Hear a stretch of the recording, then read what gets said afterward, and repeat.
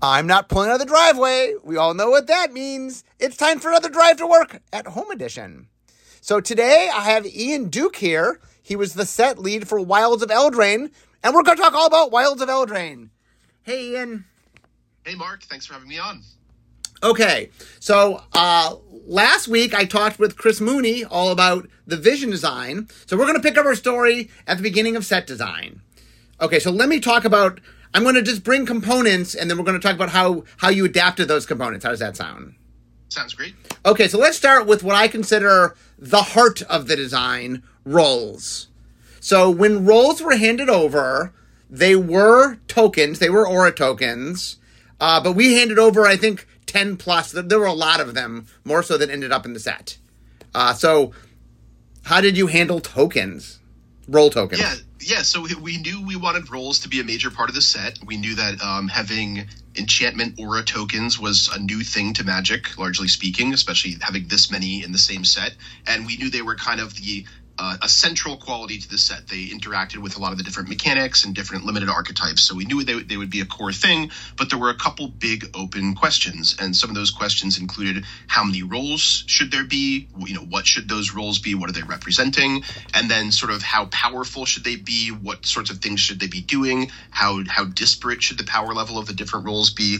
And these were all known questions in the sense that, when Mark and Chris handed off to me, we kind of knew all these things would be in flux throughout the process. So it was the job of myself and my team to figure out, these questions. How many roles should there be? What should they do? All that sort of thing.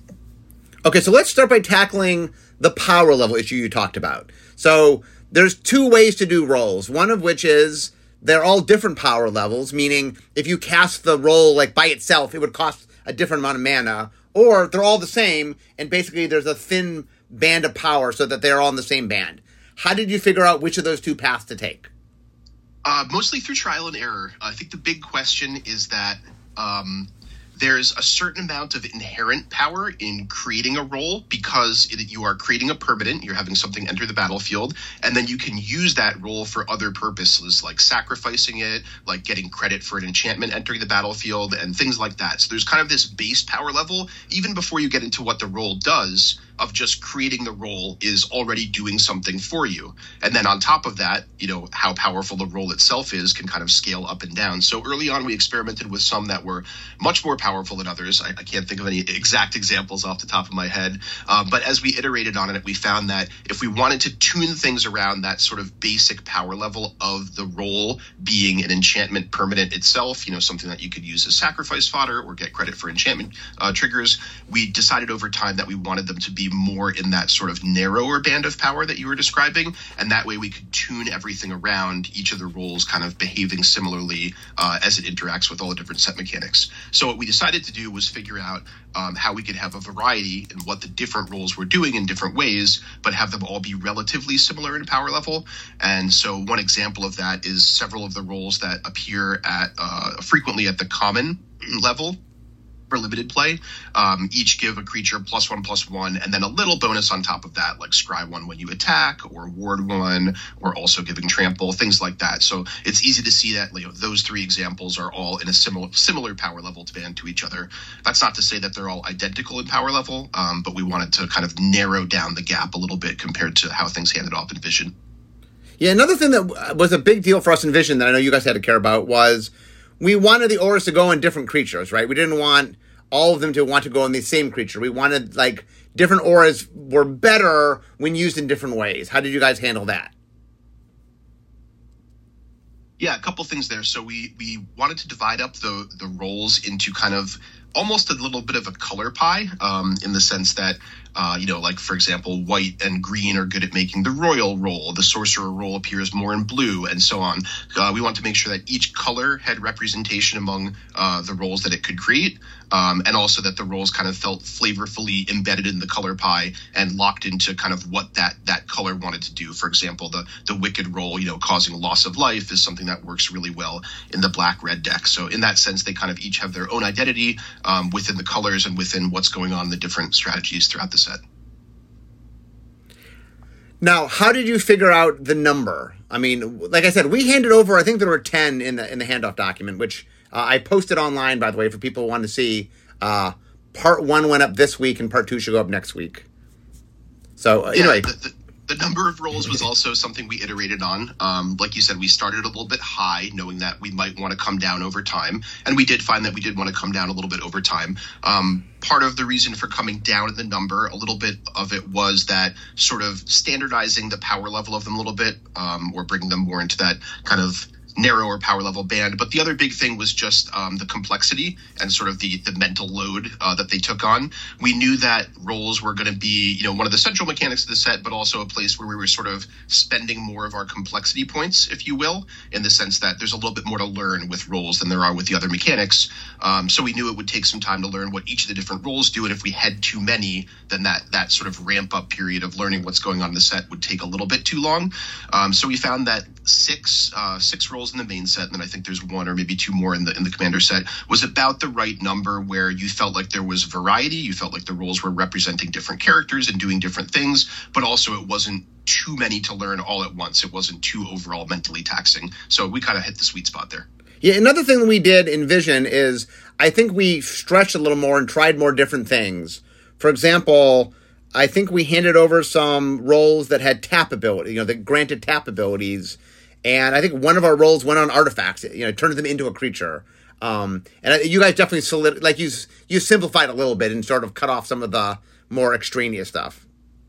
Yeah, we felt that the roles that sort of enhanced the basic function, the basic power level of what the creature is already doing were the most fun ones. Kind of the flavor of transforming that creature into this character.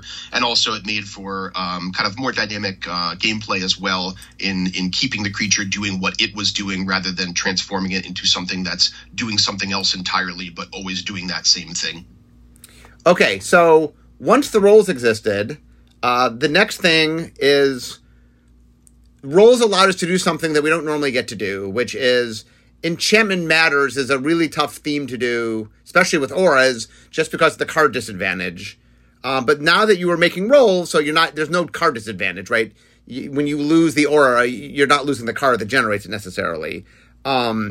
So we decided that we wanted to create a mechanic that allowed you to make use of, as you said, the auras as an object. So let's talk a little bit about Bargain. And when we turned over Bargain, you could sacrifice an artifact or enchantment. That's what we turned over. Yeah, and that was one of the actual early changes we made to Bargain was expanding it a little bit so you could sacrifice any token.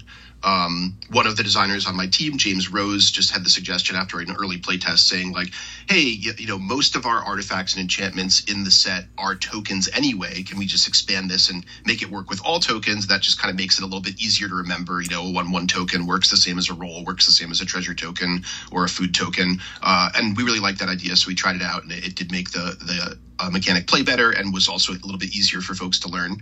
But overall, Bargain's a relatively straightforward one. It's sort of like a kicker-like mechanic, except the kicker is always the same thing of, sacrificing artifact, enchantment, or token. And it's very flavorful, making a deal with, the wicked goblin in the woods or the wicked witch or what have you. Fits in very well with the storytelling theme of the set, and obviously works really, really well with roles and other set themes like food that I mentioned earlier. Was there anything from a set design standpoint, what were the challenges of making Bargain? Bargain was actually probably one of the easier ones. I don't think it changed beyond the expanding it to work with any token. I don't think it changed too much over the course of the set development process.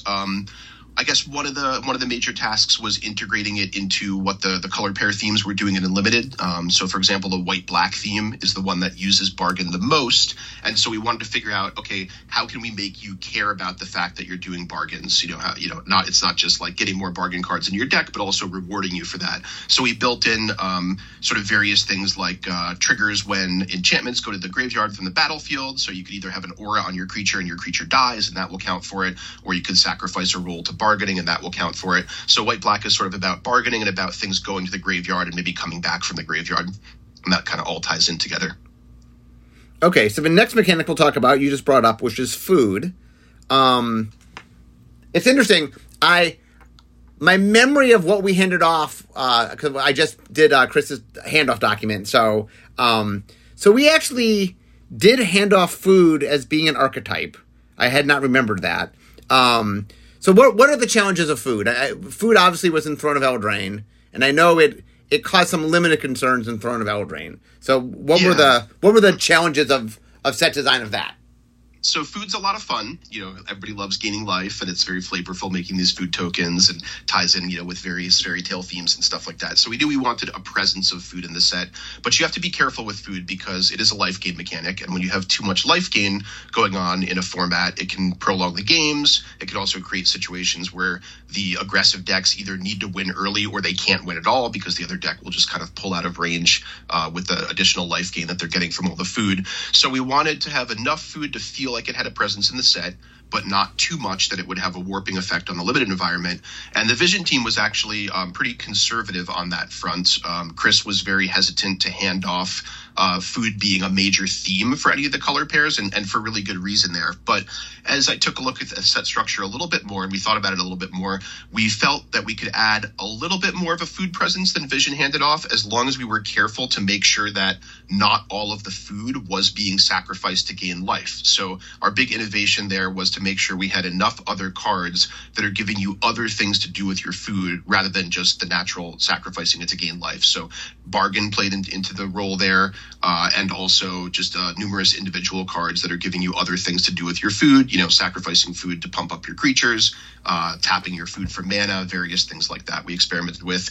And after putting those sort of systems into place, we were able to slightly ramp up the amount of food that we have and bake it into what some of the limited archetypes are doing a little bit more.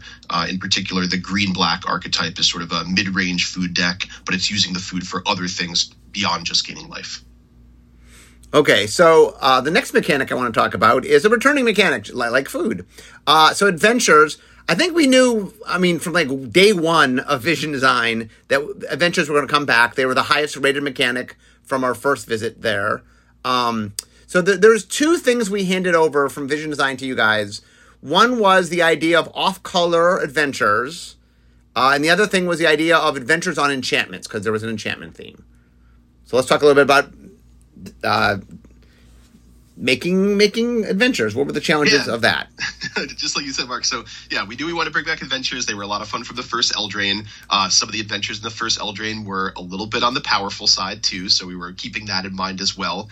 I think this time around we have a better handle on our the power level adventures. Sorry, I got a ice cream truck in the background here, if you could hear that, but it just passed by. So we were a little bit more cognizant of the exact power level of the adventures this time around, and also we knew we wanted to put a spin on it that was a little bit different this time. So as you said, we have what we call off-color adventures, where the color of the spell is different from the color of the creature, and also we wanted to put adventure on enchantments, which ended up turning into the mythic cycle of the virtues as well. Mostly adventure went pretty smoothly throughout the process. One of the things that we did do with the off-color adventures that I thought was interesting is we made sure that a lot of the power was in the creature portion. And what that does is, since there's 10 different color pairs, 10 different two-color combinations, and there's only 8 drafters at a typical draft pod, that means that at least 2 of the color pairs are going to go undrafted in any given draft. So what we want to do is make sure that there weren't these multicolored adventure creatures just floating around endlessly because no one was in that color pair. So what we did was we made the basic creature just about on rate, to the point where, even if there's no green-blue drafter, if there's a green creature with a blue adventure and it's going around, 10th or 11th pick, somebody will just pick it up just to play the creature portion of it. And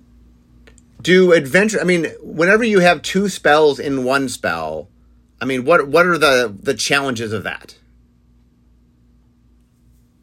from a balance standpoint? Yeah, so the biggest thing is just that it's inherently a card advantage mechanic, and you can run into trouble if there's too much card flow. If players are never running out of things to do, or just always having an endless stream of spells and creatures to cast. So we wanted to be just a little bit careful of that. So one of the things we did with adventures in this set is we tried to make the adventure effects in general a little bit on the smaller side. Not to say that they're weak, but just that oftentimes they're not worth a full card of value. And what that let us do is have the adventures have effects that we typically don't put on whole magic cards, because the effect is maybe not worth an entire card, or it's a little bit too weak or a little bit too narrow. But by putting them on adventure creatures, you still always have the creature you can cast if the effect isn't useful, or you can just get that little tiny effect and then transition that into the creature afterwards, and you're not down a card in the process. So it kind of expanded the range of spell-like effects that we could use in the set, which was really cool.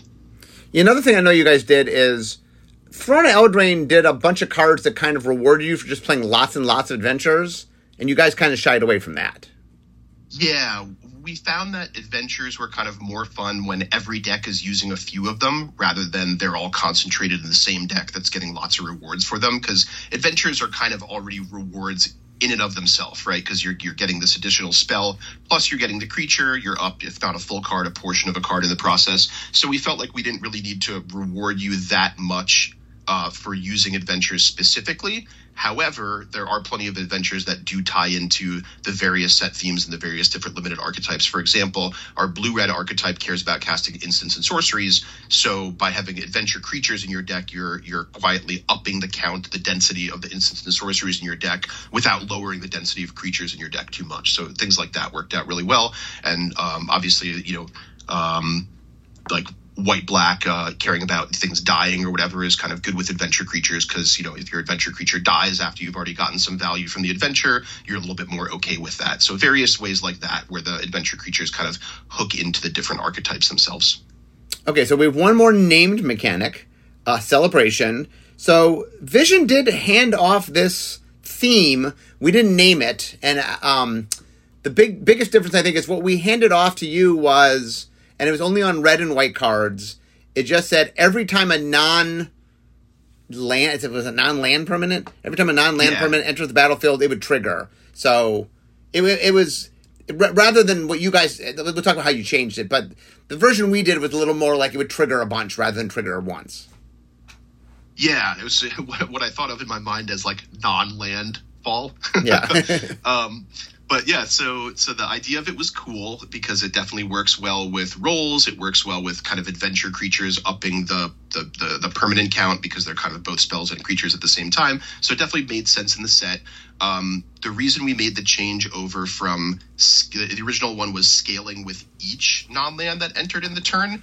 So you could get multiple triggers in the same turn. So for example, if you played a creature that also made a roll, you would get 2 triggers. And we found that the scaling was just a little bit too hard to balance because some turns you were getting 0 or 1 trigger, other turns you were getting 2 or 3 triggers. So there aren't too many effects where you could get 3 times as much of it in one turn and it's still a reasonable thing to give you.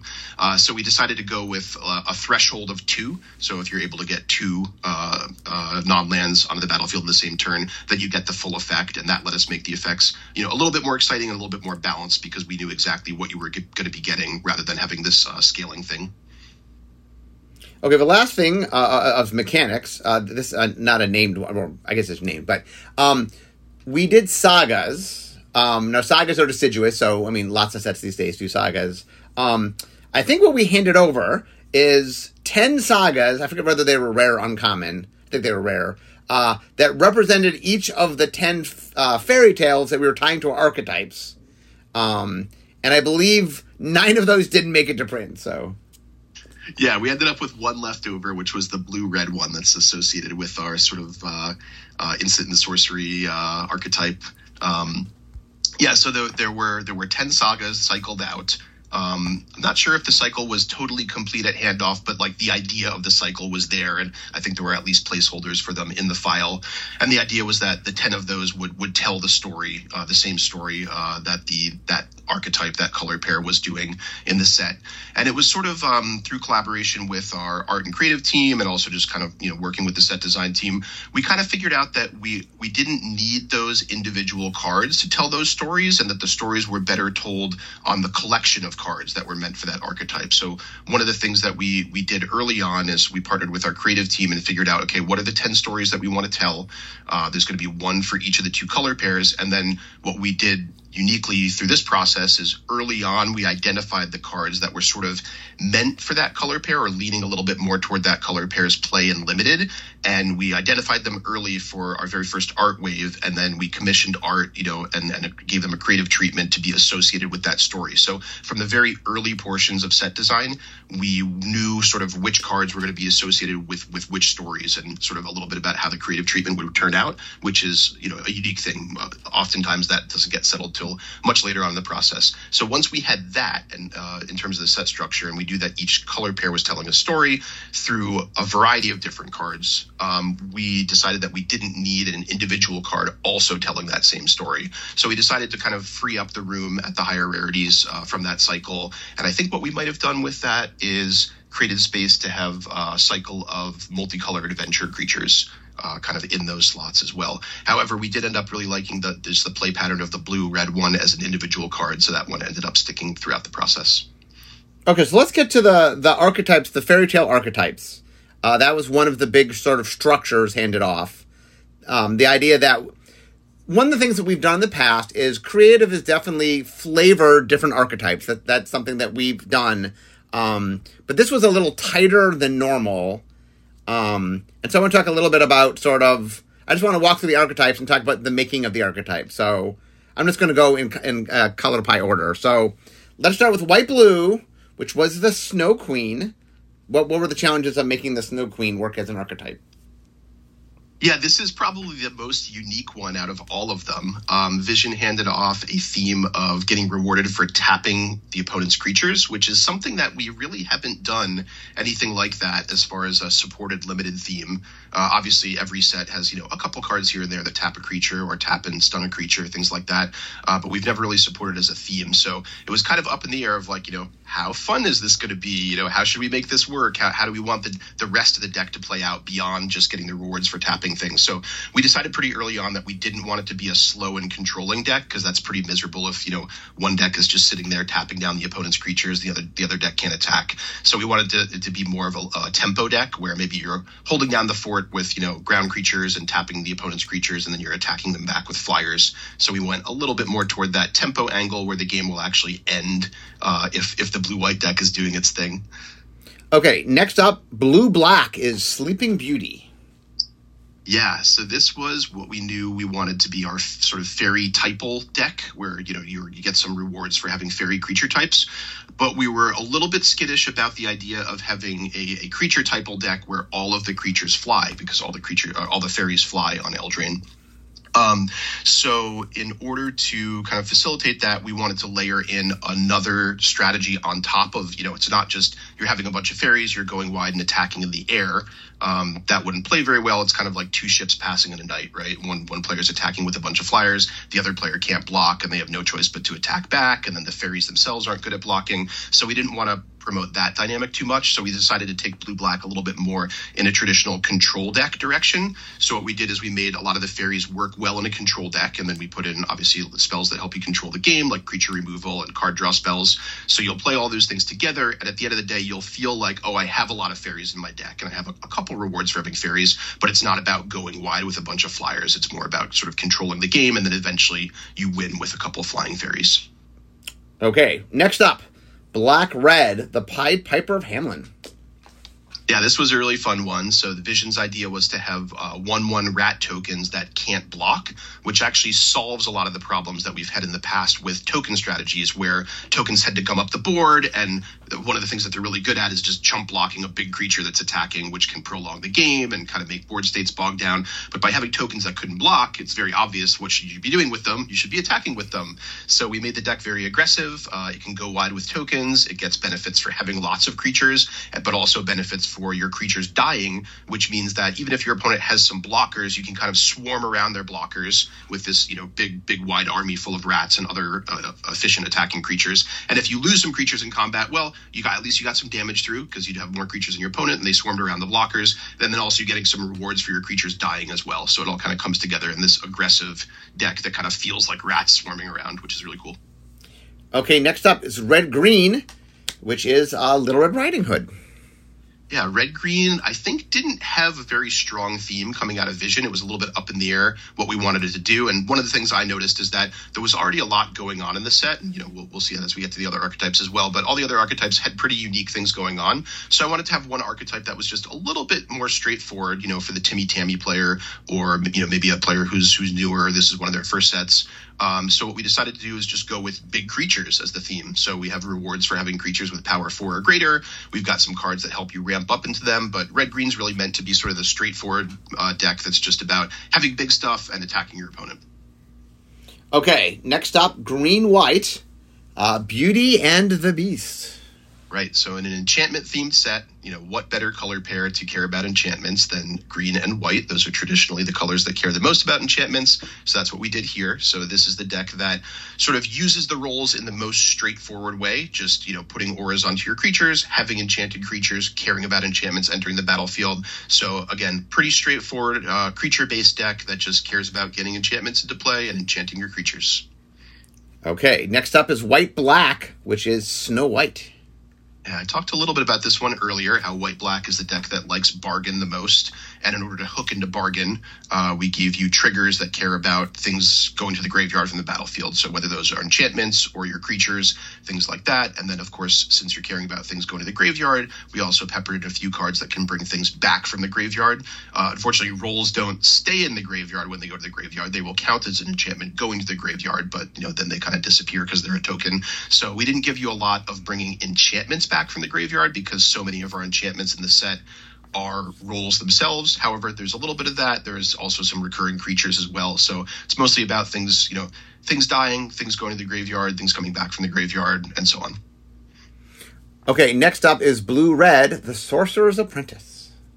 Yeah, so one of the other things we noticed coming out of Vision is that a lot of the set's themes focus on permanence, right? You've got roles are permanents, you're bargaining away permanents, your adventure creatures are spells that become permanents. So we wanted to add in a little bit more focus on things that are not permanent based. So this is our archetype that cares about instants and sorceries, which is often what blue and red do. So it's a similar archetype to what we've done in other sets in the past. So you'll see a lot of familiar things there. But the thing that's probably unique about this time around is that you can use adventures to get an extra density of instants and sorceries into your deck while still having a decent number of creatures.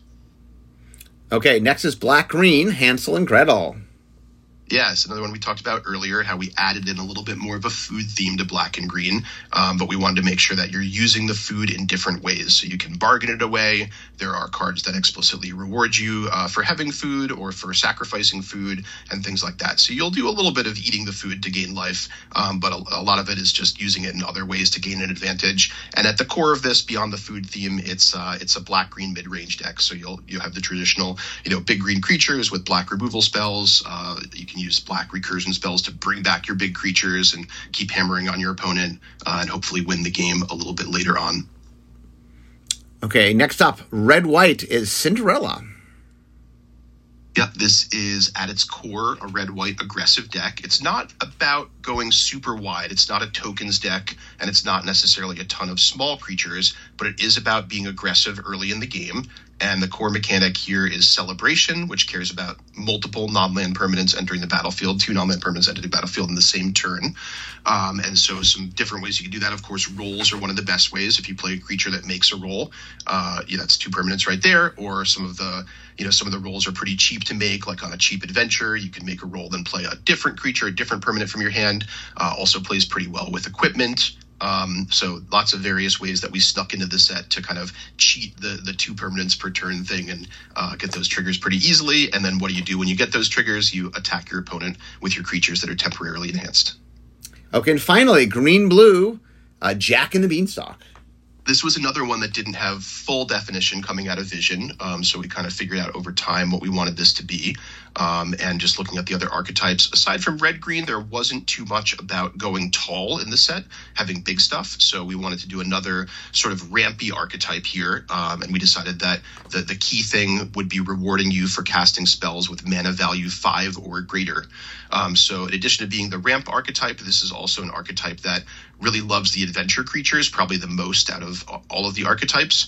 And the reason for that is the adventure creatures lets you get a higher density of high mana value creatures into your deck. Normally it would be a really bad idea to put, say 6+ creatures that cost 5 mana into your deck, because your deck will just be too top heavy, you won't have enough action early in the game, and you'll just get run over.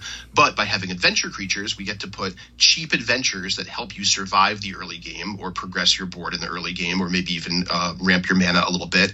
And then later on, then you can cast those big creatures, get something huge on the board, get rewarded for having lots of mana, and trigger all your rewards that care about mana value 5 or greater. Okay, so we're almost, I can see my desk from here, so we're almost done.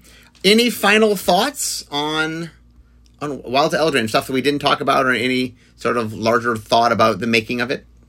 Just in general, this is one of the sets that I've worked on recently that I'm the most excited to see, come out in the real world and see how people interact with it. I think the fairy tale theme came through really, really well. We did that unique thing of making, each of the different archetypes tell a story. So I'm curious how that translates to players' experiences with the set. And in general, it's just a really fun, lighthearted, whimsical set, which is kind of a nice break from some of the, maybe darker, more, terrifying themes that we've had recently. So it'll be a nice breath of fresh air, and I'm really excited to see how people interact with it. Well, I just want to thank you for being with us, Ian. This was a lot of fun talking through the set design. Yeah, this was great, Mark. Thanks again for having me. I'm always happy to be here. I'll chat anytime. So, guys, I'm at my desk, so we all know that means. That means it's the end of my drive to work. So instead of talking magic, it's time for me to be making magic. So I want to thank Ian for being here, and we'll see all of you guys next time. Bye-bye.